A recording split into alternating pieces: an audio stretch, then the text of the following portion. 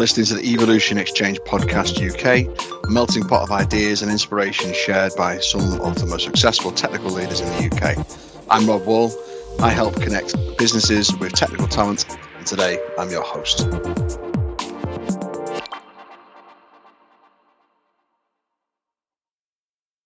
Hello and welcome to another instalment of the Evolution Exchange Podcast. Today I'm joined by Andy Edwards, Robin Smith, Paul Baird and Richard Fowler to discuss the cyber threats in operational technology. Before we delve into the topic, let's work our way around the room with some introductions. Andy, do you want to kick us off? I'm Andy Edwards. I'm the CISO at Blackfield Bank. I know it seems a bit odd, CISO at a bank talking about OT, but before that, I worked at Siemens. And after that, I specialised in red teaming against OT technology. Thank you, Andy. And Paul? Sorry, trying to find the mute button. So I work for Qualys as their UK and North EMEA Chief Technical Security Officer. I've been in the IT industry for about 25 years now, and my past experience is with JLR, learning OT environments for the first time. Thanks, Paul. Robin? Hi, Robin Smith, CISO at Aston Martin. I've spent a lot of time in law enforcement, finance and nuclear, so obviously OT is essential to the production of our vehicles. So I'm looking forward to the discussion today. Stuff. Last, Richard?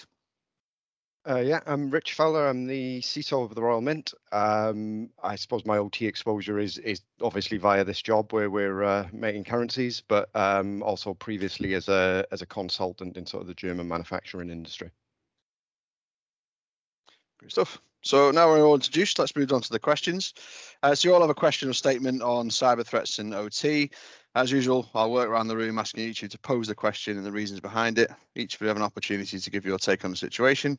So let's start with Robin. Robin, would you like to pose your question to the table? Sure. So I guess my question comes from my interest in the subject, which is how do we plan for emerging risks to become agile in our security planning? Stuff. Andy, do you want to pick that up first? How do we plan for agile?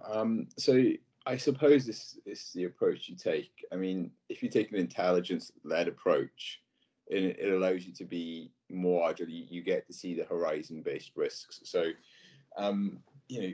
so how do we apply this to OT? So based on like the geopolitical climate that we've seen, we know, as part of many things, they'll go for a fire sale first. They'll try and disable CNI. Now, I mean, the warning signs were there back in 2014, and even up until about 6 months ago, where we are right now, that they would go for critical national infrastructure first from cyber-based attacks. One thing that I suppose we don't really see a lot of is the shoring up of those defences. So as well as Britain and America, well, let's say Britain does, America not so much. Ukraine not at all. Knowing that cyber attacks would come, they didn't do it. So I suppose it's on your approach to how you process your current climate and how you process the intelligence of what could come to give you a stronger security posture. And I suppose OT is always the dark area, I suppose. Obviously, when it comes to maintaining availability, nobody wants to make changes. So even though threats are coming, it's not something you can just go and put a new protocol break in or a new firewall or a new add a new analyst to do it, because it's not the same as, I suppose, cyber. So yeah, that's kind of where I'd go with that. Thanks, Andy. Paul, your take on it? It's an interesting question, actually. And Robin, if you don't mind, I would really like to flip it around a little bit. You mentioned how to plan for emerging risks to become more agile in security planning. I would ask my teams how we become more agile in security planning to be able to predict emerging risks in OT and IT. Because I think by its nature, the characteristics of emerging risks is the lack of information available to understand that risk.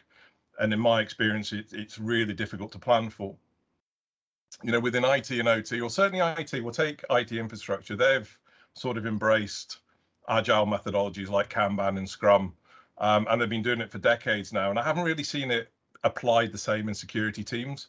So I'm wondering if they start to adopt this way of thinking, we might be able to highlight emerging risks earlier. And the other thing I would consider is how we think about risk in security. And I'm sure you've all heard this quote before: bad guys have to be lucky once, good guys have to be lucky all the time. It's a quote that's used from time and time again. And somebody pointed this out to me, it seems to make security a very binary state. We're either completely secure or we're not, we're hacked.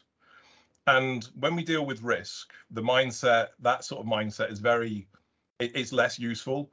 In risk, we have that scale, maybe unlikely to very likely.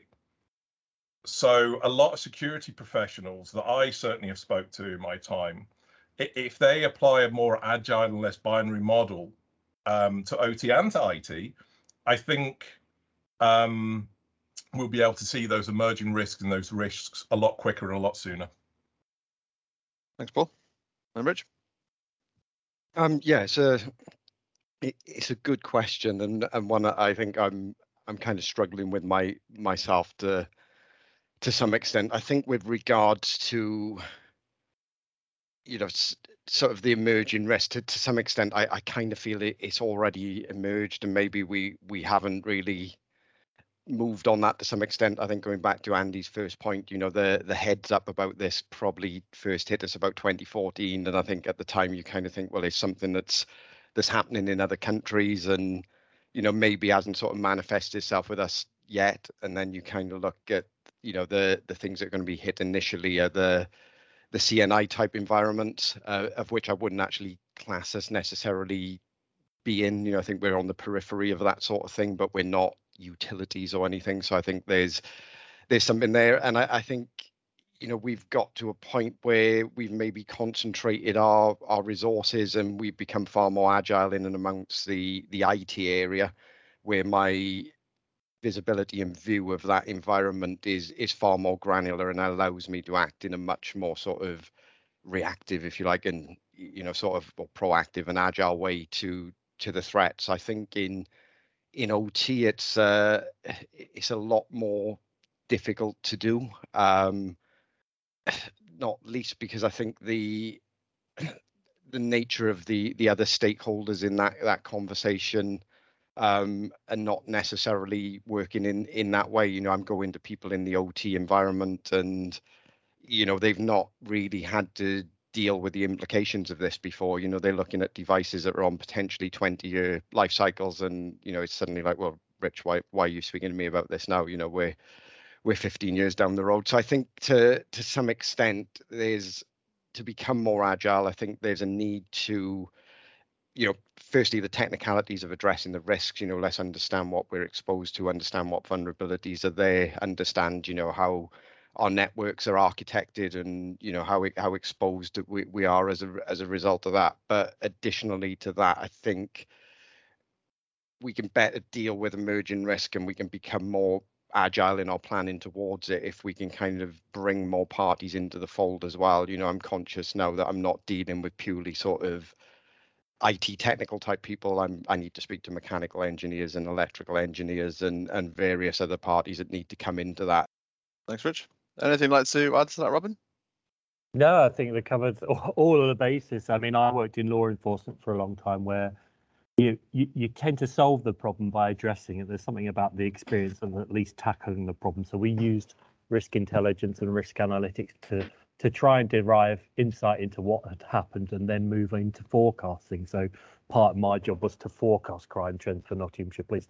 Don't think I ever did it successfully, but it did at least give us more insight. And then it's, as Paul was talking about, it developed a mindset and resilience around risk, which was not simply reduced to what are the threats and incidents, but the risk intelligence derives insight to enable better planning. So, as you develop the risk mindset around, using your analytics to best effect for planning and forecasting, you get more confidence in dealing with security planning. So I would say that, using those experiences, developing your mindset, and relying on your quantitative and qualitative methods to be problem orientated, those all drive better security planning just as a natural part of the process. Thanks, Robin. Great stuff. Okay, so Richard, we'll come to you next for your question. Sure. So my question is that given that OT security is a shared responsibility and generally between IT and electrical mechanical engineering teams, what strategies are the panelists deployed in order to drive inter-team cooperation and overall enhance their security posture? Come to you first, Paul, if you don't mind. So I think once you've cut through all the politics of the inter-team play, which I think is quite rife around a lot of organisations, especially when you're talking about sort of siloed departments. Past experience for me is working groups. I think they've been a great place to start and have definitely worked for me in places like JLR. Having that sort of shared responsibility and that shared ownership empowers the teams to work a lot closer together and get more things done. Working siloed, I felt that a lot of the teams were questioning why things were being done and why things were being, rejected. But when teams see both sides of the coin, then they get to realize that, security isn't there just to block everything and your mechanical engineers and your IT engineers looking after the manufacturing, they've got a job to do. And I'm sure it's like Robin at Aston Martin, where a line goes down, you're talking 8 to 10 million an hour. It's a lot of money. Whereas a lot of the SOC engineers coming into environments like that, I've only ever dealt with IT. So for them, it's why can't we patch it at 1 o'clock in the morning? Well, in OT, the factory's probably still churning. It's probably 23 hours a day, 59 minutes. It's running. So I think having sort of that working group, that relationship, creating drop-in sessions to have discussions and talking about past and present work. So you get the opportunity to sort of analyze what you've delivered, what project teams are doing, dare I say, airing your dirty laundry as well. So again, you're cutting through all of that politics and very much having a weekly mandatory meeting for senior leadership. You've got to get their buy-in from both sides. If it's got to be from top down, it allows for that open and frank discussions. Because a lot of the time, teams are pushing against each other. So if you start to work together, you break down those barriers, you break down those walls. And my time at JLR, towards the end of my tenure there, it was a fantastic relationship, and things were getting done, and manufacturing was becoming a lot more secure. So for me, working groups, collaboration. That's great. Thanks, Paul. And Andy, your thoughts? Yeah, sure. So yeah, I mean, it is a tricky one, right? So I mean, when you consider the from a cybersecurity perspective, they're used to securing systems, locking systems, as we talk about patching. More from the OT is more about availability, but how we've overcome in the past. So I've worked on multiple projects when it comes to building submarines and testing submarines and so forth, and so even within Siemens, trying to get people used to that concept that, as previously said, you can't just patch a system and bring it down, and they don't patch the same way. So we showed the difference from a visual perspective, showing the difference between what actually goes on. As if you try to explain to a SOC analyst, this is the way the system works, they'll hear it and see it as the way a server would work, or server would connect to a network, connect to a switch, and how it would call out and so forth. But when we did the split, so you've all seen the cyber-based SOC reporting, which it can show targeting reports, it can show uptime. But when we pipe from the OT network, the SCADA-based panels into, so it shows the availability, what it's actually processing, the uptime, the downtime, what part of the logic it's working through.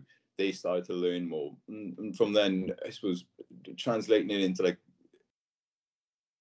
most SOC analysts are really, if anything, they know how to program in Python or some basic things, but the core concepts of whether you're writing step 7 or any kind of ladder logic, the core principles are the same. So when you start translating it into that language and thinking that, look, you secure it in a different way, maybe you don't patch, you patch differently, or you use protocol breaks, and understanding the way maybe you just mitigate the vulnerability, not by patching it. The typical cause is always supposed to patch, but to bring the collaboration together is, we always found, just using the visualization side of it. So then you can almost translate without having to try and explain to somebody how a PLC works, or what SCADA is and so forth. So when they can visualize and collaborate together. So things like we use a combination of Slack, we use Elasticsearch with dashboards, and then we pipe the Siemens-based panels across, so they can see the SCADA interface, and then they started to get, and then the teams could work together. And then as a sharing product, we use Jira, so they can see how things would work or where in the flow it would. So SOC analysts use Jira for developing software or responding to incidents and so forth, and our developers, our OT-based developers, they use Jira too. So when you could see what's in progress, what's outdated, what part of the flow it was in, and that's what we brought them together using the same tools, but just slightly changing the language of the visualizations. So that kind of worked. Thanks, Andy. And Robin, your thoughts?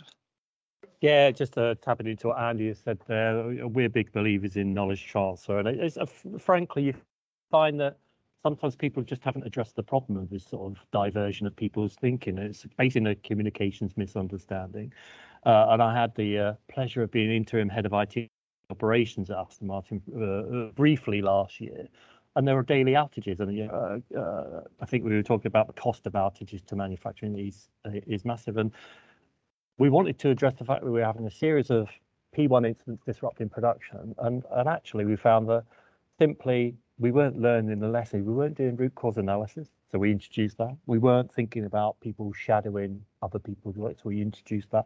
And these simple steps were addressing the kind of communication divide. But underpinning that was a philosophy about being obsessed with positive design. It's a kind of key term for our cybersecurity team, which is if you have design principles that are unobtrusive, that are positivist, that are somewhat pro-social, and that are detail orientated, you could introduce things as discussed like value stream mapping, where suddenly people's delusions and fears are being eradicated because they're seeing the process end to end, they're comprehending what other people's perspectives are.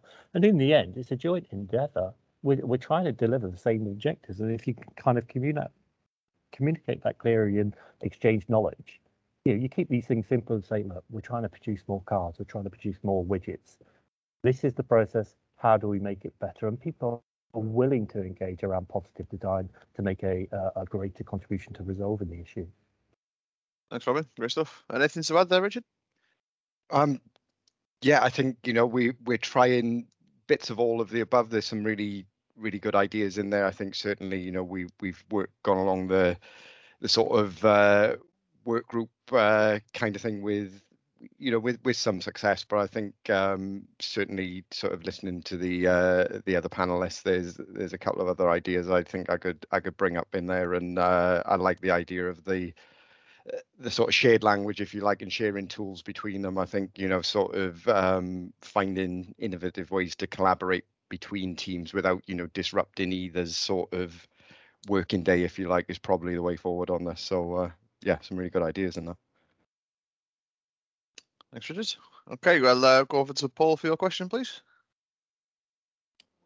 Certainly. So within OT and IT now becoming very much a primary attack vector for bad actors, how do we secure these environments and how do we deal with legacy? Thanks, Paul. Andy, so your take on this?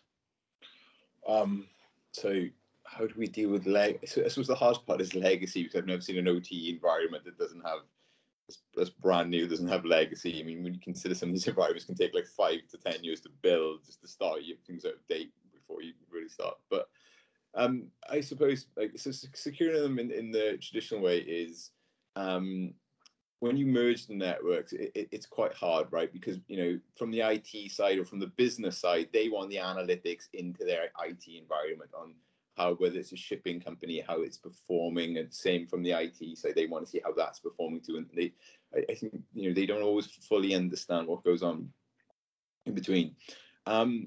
Legacy, securing the legacy side, I think is quite hard. But I suppose multiple ways is when you consider most attacks start on the IT side of the network and they laterally move to the OT, right? And that's down to multiple things, because people think traditionally you can secure the OT with just putting a firewall and the same sets of switches in place. a lot of the protocols are similar. There'll be extra ones, but the second they get a similar protocol, so they can actually move into the OT network, then the damage starts to occur. So we're assuming now from cyber attacks, from being remote-based attackers or internal-based attackers from the IT side of the network. But protocol breaks work really well in the form that you translate the protocol, so you can't laterally move the same protocol into the OT network. You can't fix the legacy side of things, but where we can get more secure on the legacy side of it, assuming everything fails, more programs of reviewing of config management. You tend to see a lot of legacy systems is that a lot of the knowledge has been lost. Somebody's moved on and it's not handed over. So more programs of handing that knowledge over, doing the config management, trying to become more efficient. Becoming more efficient within OT does help you become more secure and more productive. So I think that kind of works. But having protocol breaks throughout your network, and then obviously getting IT to understand what a protocol break actually is, that can help a lot. And I suppose fundamentally, making sure your devices don't show up on Shodan, that's always a great help too. So yeah, no internet connected stuff, but and with the protocol breaks, you can have safe, secure networks. It will work. You can get your technology through to the IT side and back again, but because the attackers don't know when they're in the OT network unless they've come directly at it from, I don't know, maybe picking an IP address up from Shodan that's been found to be vulnerable. But generally, they'll attack through the IT and actually move. But with a protocol break, it makes it almost impossible to find the OT environment. So. Thanks, Andy. Good stuff. Yourself, Robin, your thoughts? Oh, follow that, right. That was absolute gold. So what I'd say is agree with all that. And I think having worked for a nuclear agency that was subject to an attack of its OT environment, we went through basic hygiene updates, including mesh design to increase kind of the fault tolerance of the entire network. We used layering of controls. You might imagine that nuclear does sort of security protection very well, and it does, but we found that by orchestration of the kind of layers of control that improved our quality of our reporting and our review of the network. But I think the biggest thing was imparting some ownership to those aging systems. So we appointed a series of information asset owners who were charged with designing bespoke controls. So we didn't have a cybersecurity analyst with no knowledge of the OT environment going out and saying, you must do this. What we engaged with was a network topology that identified where the likely problem areas were, what the likely control requirements were, and how we would respond in the event of an incident. So simulation training to impart, some literacy around what to do in the event of an incident, so we could kind of minimize it to least effect. And then to engage those information asset owners to think a little bit more specifically about the controls that would be effective on their individual system. So that kind of layered approach, that project-based approach, and that idea of having what Jocko Willink calls extreme ownership of the systems. They know the system better than I, so they should take charge of it and secure it themselves. Thanks, Robin. Richard? Yeah, all of the above, I think. I suppose looking at it from my perspective, sort of arriving at a company that, hadn't done a lot, I think, with OT security prior. We certainly sort of went back to basics and, with regards to the general sort of security hygiene in and around the OT environment. So firstly, discovery was key, just being able to understand what it was that we were actually trying to protect. And, when sort of industrial equipment has been put in sometimes over decades, often there's not that sort of record of things there. So we undertook a lot of scanning. We used Grassmarlin, which was an NSA sort of tool just to understand, what protocols we were passing across the network, what they were exchanging between. which devices we had were actually externally exposed, so not necessarily on the internet, but what had remote access on there, what did we have manufacturers coming in on, and then bringing all that back into sort of CMDB and asset listing, so being able to sort of clarify what we had, what versions we were running, understanding the various vendors in our PLC estate and the like, and being able to clarify around that. And sort of, it was interesting listening to Andy's stuff around sort of protocol breaks, because I think we've initially, at least, we went in a more traditional sense, in that we had a large flat network that we needed to segment, and we had lots of I guess sort of end users that we just didn't want to be able to communicate with that OT part of the network at all. So sort of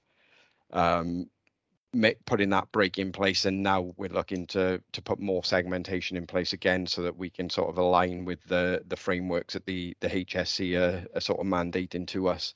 But I suppose some of the more sort of out of band sort of things that we've done, with legacy, a lot of legacy HMIs are running, ridiculously old, sort of Windows operating systems and the like.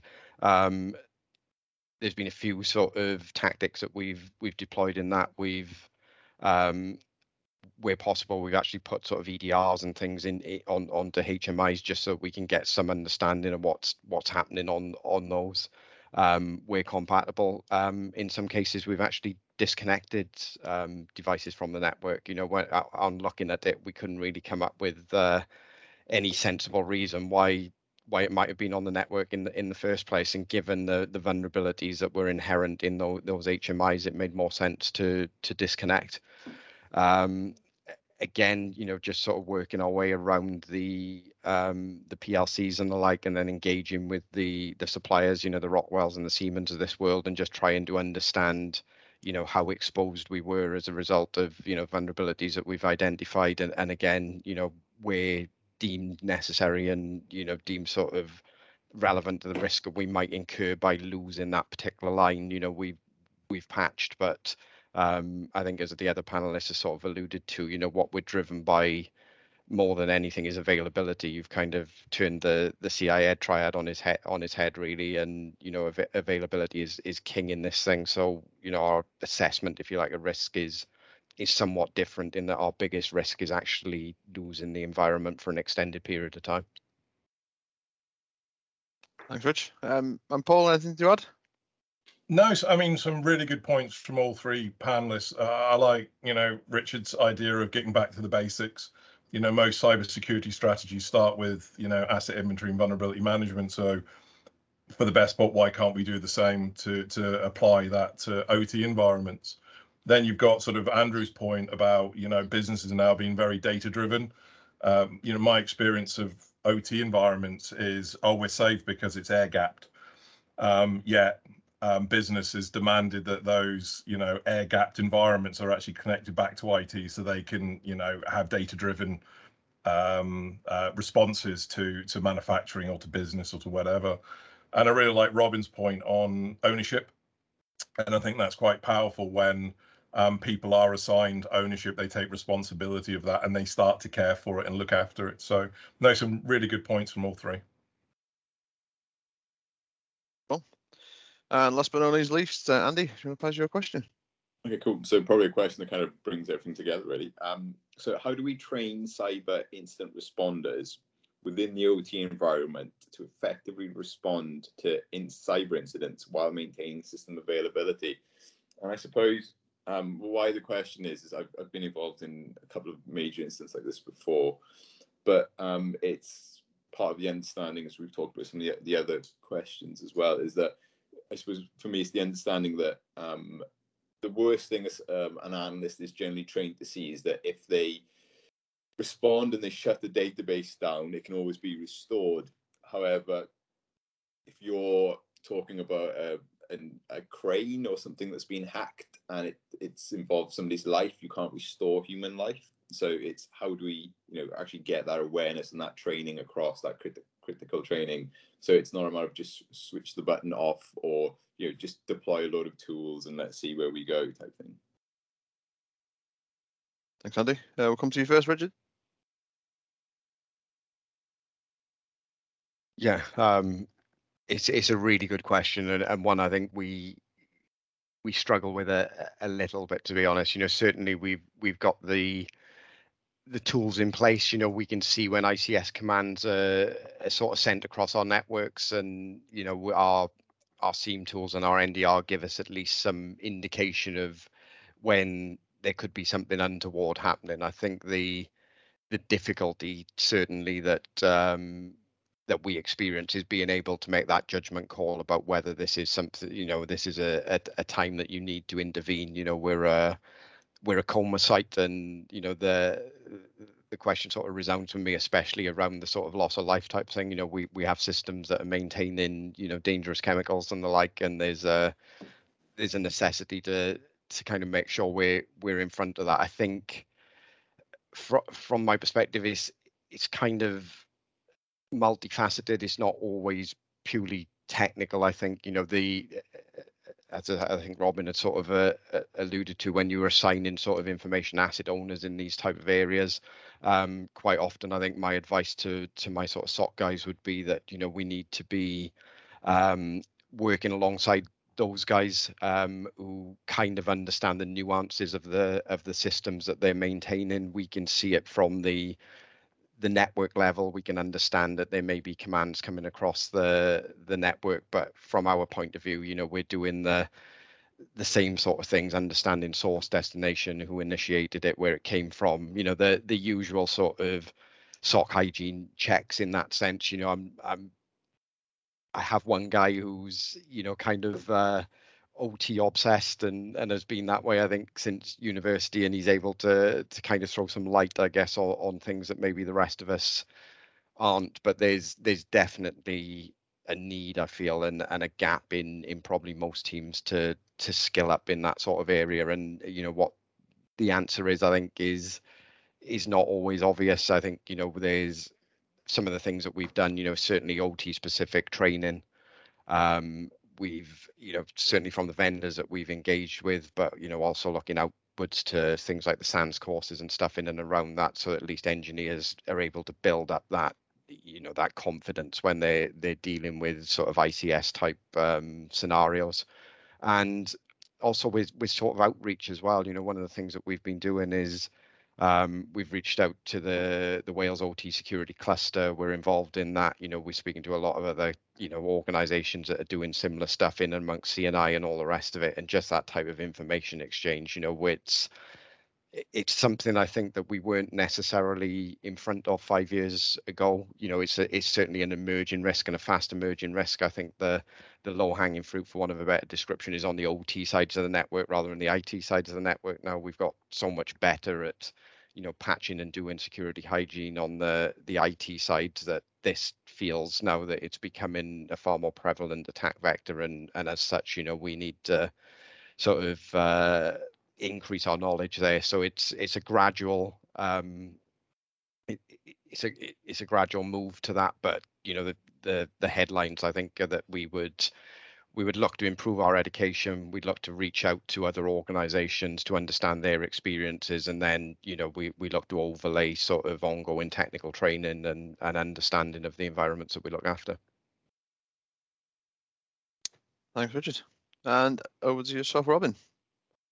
Yeah, I think the reality is this is an eternal problem. I've been working for 20 years, and I don't think we've ever solved the training dilemma. But I would say at Aston Martin, we try and take a perspective which is we want to cultivate behaviour through the development of skills. So we want the skills to reinforce behaviours. So we're trying to get into a core approach to making vigilance a value. So security becomes part of safety at Aston Martin. So we try and speak the language of the business, and then we try to move into a permanent campaign. So the days of your compliance testing, one day a year you go and do your compliance testing, it doesn't work. I've seen that approach for 15 years, and we seem to have broken the mold on that, to say if we consider that skills development is part of a permanent campaign of keeping safety and security in the mindset of our staff, we can then use blended nano training and media updates to try and establish that permanent vigilance around the organisation, and to enforce what we call digital literacy. So all of our staff have got smartphones. we try and say to them, look, you do your banking in a safe way and you respond to alerts and updates in a fairly kind of, when I get a bank alert from my bank, I tend to jump out of my chair. We try and tap into some of that psychology around safety and security when it comes to skills and behaviors, and try and promote what we have an initiative called the Digital Garage, whereby we bring people in for simulate cyber incidents, and we're lucky enough to have a cyber lab where we can actually conduct things like car hacks against new models. So we don't do that all of the time, but it is a function we've got, where you're conducting the training in a close to real life scenario as possible. Robin Smith has just spent £300,000 on a DB11. Now let's go and attack it to see if we can nick it off his drive. So we get close to reality, and we try and learn the lesson from simulations that are very real and are very impactful, to then kind of link that into follow-up updates and to link it into the consciousness of the staff. And people are proud, probably like all of your colleagues, they're really proud to be here. So they want the vehicles to be safe and secure. And we tap into that psychology to make sure that they can really take the training and development seriously. Great stuff. Thanks, Robin. And yourself, Paul? Yeah, really good question. And one, when I was at JLR, challenged me. Hiring traditional SOC engineers that look after, corporate world is, I'm going to say, relatively easy. It's still a hard job, but you try and introduce OT. There is not many people out there that can support incidents and cyber incidents within the OT space. So realizing that, we looked at cross training. Back to the working groups again, because there's a lot of IT engineers within the manufacturing teams that were really starting to keen in on Robin's point when we started to introduce that cyber safe. Really started to understand why cybersecurity was there and wanted to start to learn more. So in the end, we started to bring the IT engineers over to the SOC team so they could work together. So you have that ability to cross train. So in the middle of an incident, and to Richard's point, a traditional SOC engineer wouldn't understand that segregating that machine off the network could cause any harm, could cause death. But the OT engineer, realizing that would be connected to a particular system, a particular robot, would be able to be more informed and have those, informed decisions. So having that shared knowledge really worked within the team, and it sort of meant that my SOC engineers were learning something new, the OT engineers were learning something new, so they're very much progressive. And probably to Robin at this point is, you look at connected car now. That's another extension of IT and OT now.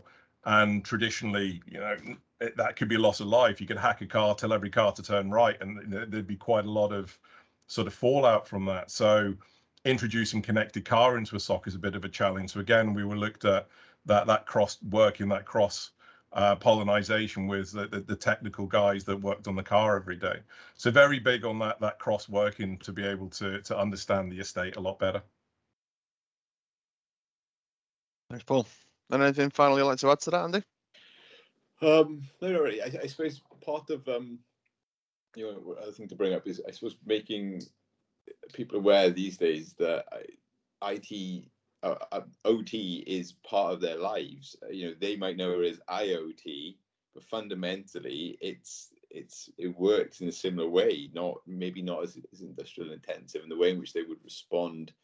Would, I suppose, the way in which I put it in the past, would you go and shut the gas off to your house in the middle of winter because you think your control unit may be hacked? How would you leave it open for? How would you slowly respond? And I think it kind of brings it all back around to that collaboration point, right? Incident responders don't always know everything, but they if you know how to get the right people in, the right engineers, and you do that translation piece, I think that works well. Because you can't expect the cyber person to be know all the OT stuff and vice versa. But if we go back to the original first question, that collaboration piece kind of works. So that's it. Cheers. Okay. Well, I think if there's any more further points on this, are we comfortable? Has everyone got any further points they'd like to add? Great stuff. Okay. Well, we'll leave it there. This has been the Evolution Exchange podcast. I want to take this opportunity to thank Andy, Richard, Paul, and Robin for providing their insights on the topic, and thank you for listening. If you'd like to get involved in one of our upcoming podcasts, please reach out to me on LinkedIn or email me at robert.wall@evolutionjobs.co.uk. We'll see you next time. Thank you.